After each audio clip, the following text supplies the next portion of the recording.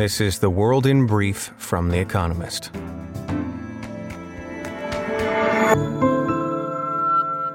Our top stories.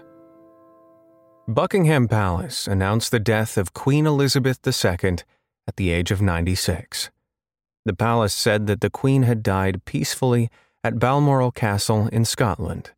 Elizabeth was Britain's oldest and longest reigning monarch. She was crowned on June 2, 1953, and led Britain and the Commonwealth through a period of intense change. Prince Philip, the Queen's husband of 73 years, died in April 2021. The Queen's eldest son Charles has succeeded her as monarch. In a statement, King Charles III said his mother's death was a moment of the greatest sadness, and that the royal family would be comforted and sustained by its knowledge of the respect and deep affection in which the Queen was held. Liz Truss, whom the Queen appointed as Prime Minister only 2 days ago, called Elizabeth the rock on which modern Britain was built. The European Central Bank raised interest rates by 0.75 percentage points for the first time on record in an effort to curb soaring prices. Annual inflation in the euro area reached 9.1% in August, the highest ever, and continues to be driven up by the rising cost of energy and food. The ECB also revised its inflation expectations upwards. Steve Bannon, a former aide to Donald Trump, turned himself in to face fraud charges in a New York court.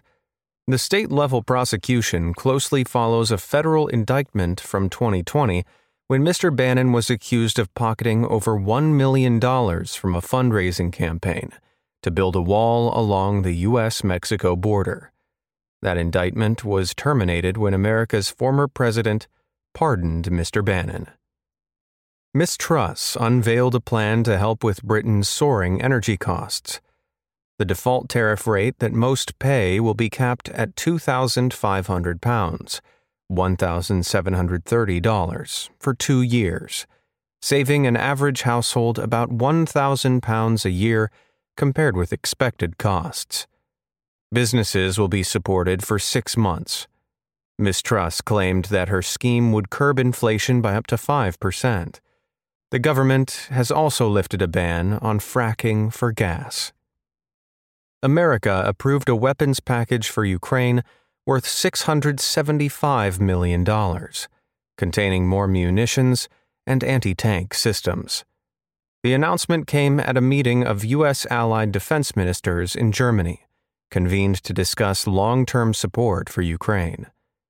Separately, Anthony Blinken, America's Secretary of State, pledged $2 billion in security assistance for Ukraine and 18 countries considered in danger of future Russian aggression. A cheap new vaccine against malaria offers up to 80% immunity against the disease, according to clinical trial results. The jab, which was developed at the University of Oxford, could be rolled out next year, though a larger trial will determine its final approval. The Serum Institute of India, a partner on the project, could produce 200 million doses of the jab per year, far more than existing manufacturers. Malaria killed 640,000 people in 2020. And fact of the day, 20%, the amount by which the dollar has climbed over the past year.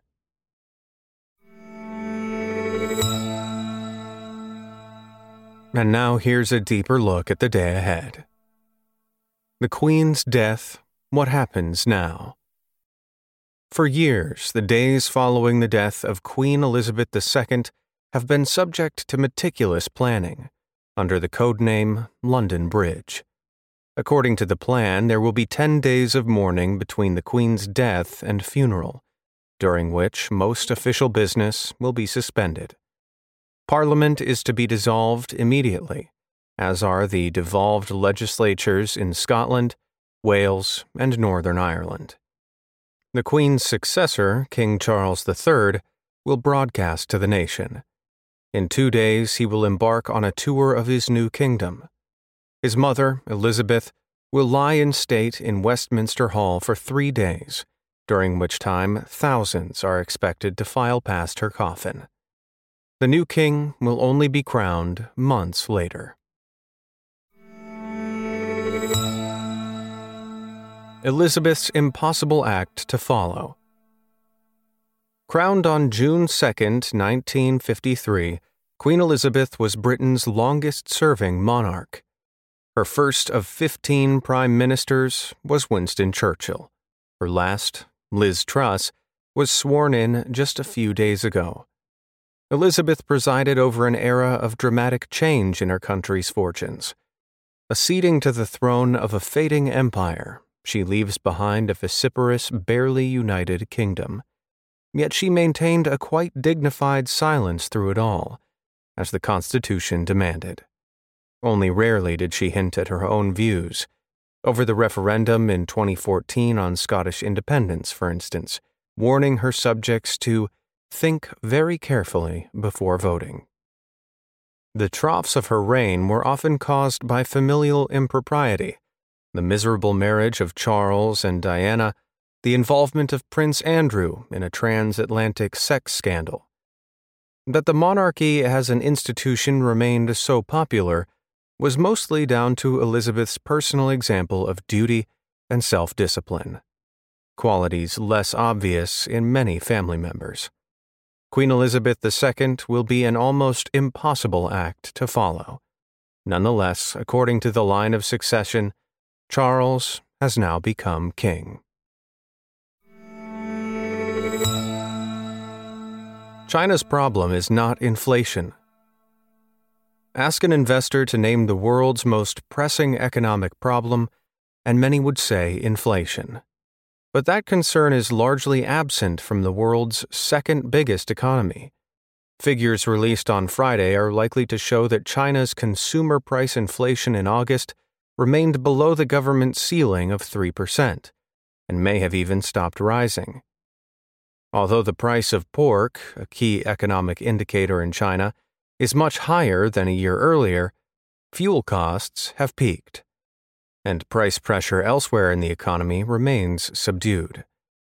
The unremitting threat of lockdowns in response to COVID-19 outbreaks is depressing confidence and spending. The debt distress of China's property developers is undermining home sales, which is only deepening the distress. Even exports, which have propped up China's growth this year, have slowed sharply. China does not have the world's inflation problem, but it has a world of problems all of its own. Tackling Europe's energy crisis. Another crisis, another emergency European Union meeting. On Friday, it is the turn of national energy ministers. Europe is grappling with mind-boggling fuel prices.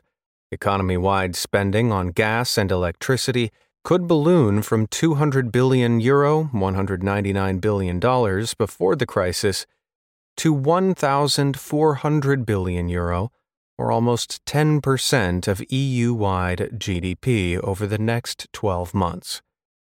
Policymakers need to find ways to help households and businesses through an expensive winter, and to do so in a coordinated fashion, since gas and electricity markets across the continent are linked.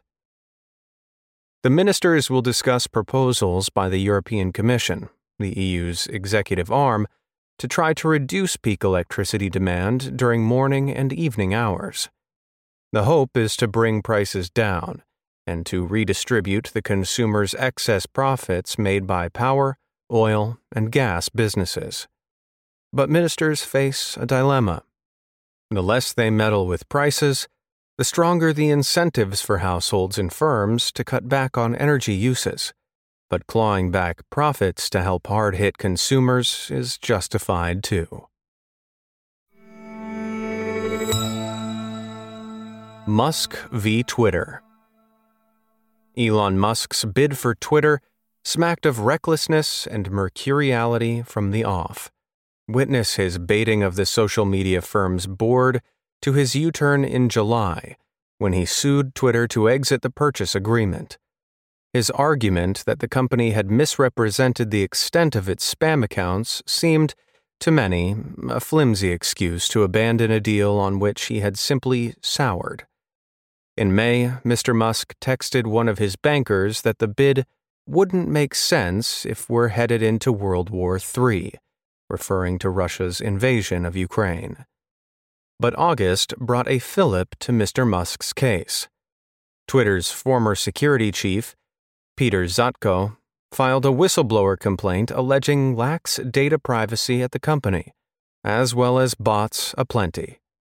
On Friday, Mr. Musk's lawyers will question Mr. Zatko under oath. Twitter, however, alleges that Mr. Musk wanted out because he feared overpaying. Mr. Musk will have to prove that bots amounted to a material adverse effect on the business, a high legal bar. The trial proper starts on October 17th.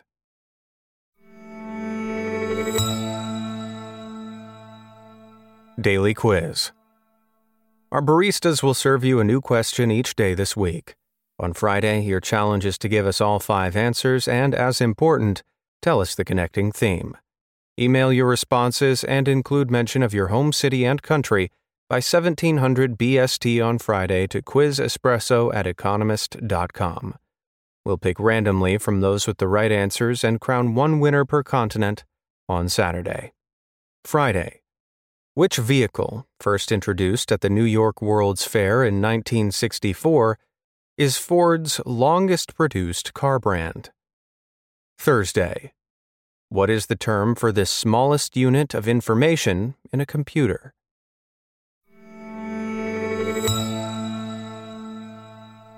The winners of last week's crossword.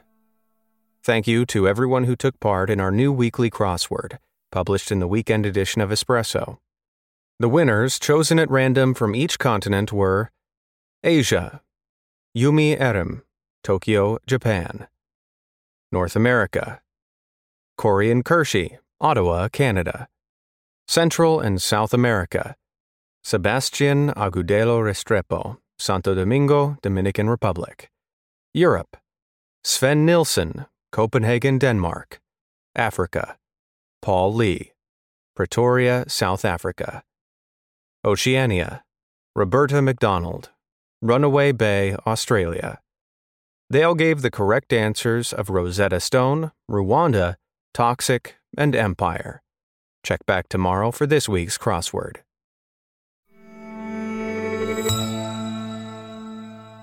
Finally, here's the quote of the day from Leo Tolstoy, who was born on this day in 1828.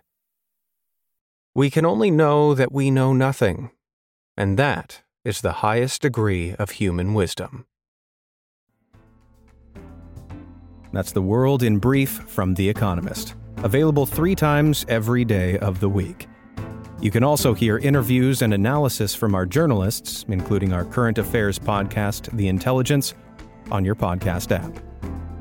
And subscribers to The Economist have access to each week's full edition in audio. Just download the Economist app to start listening.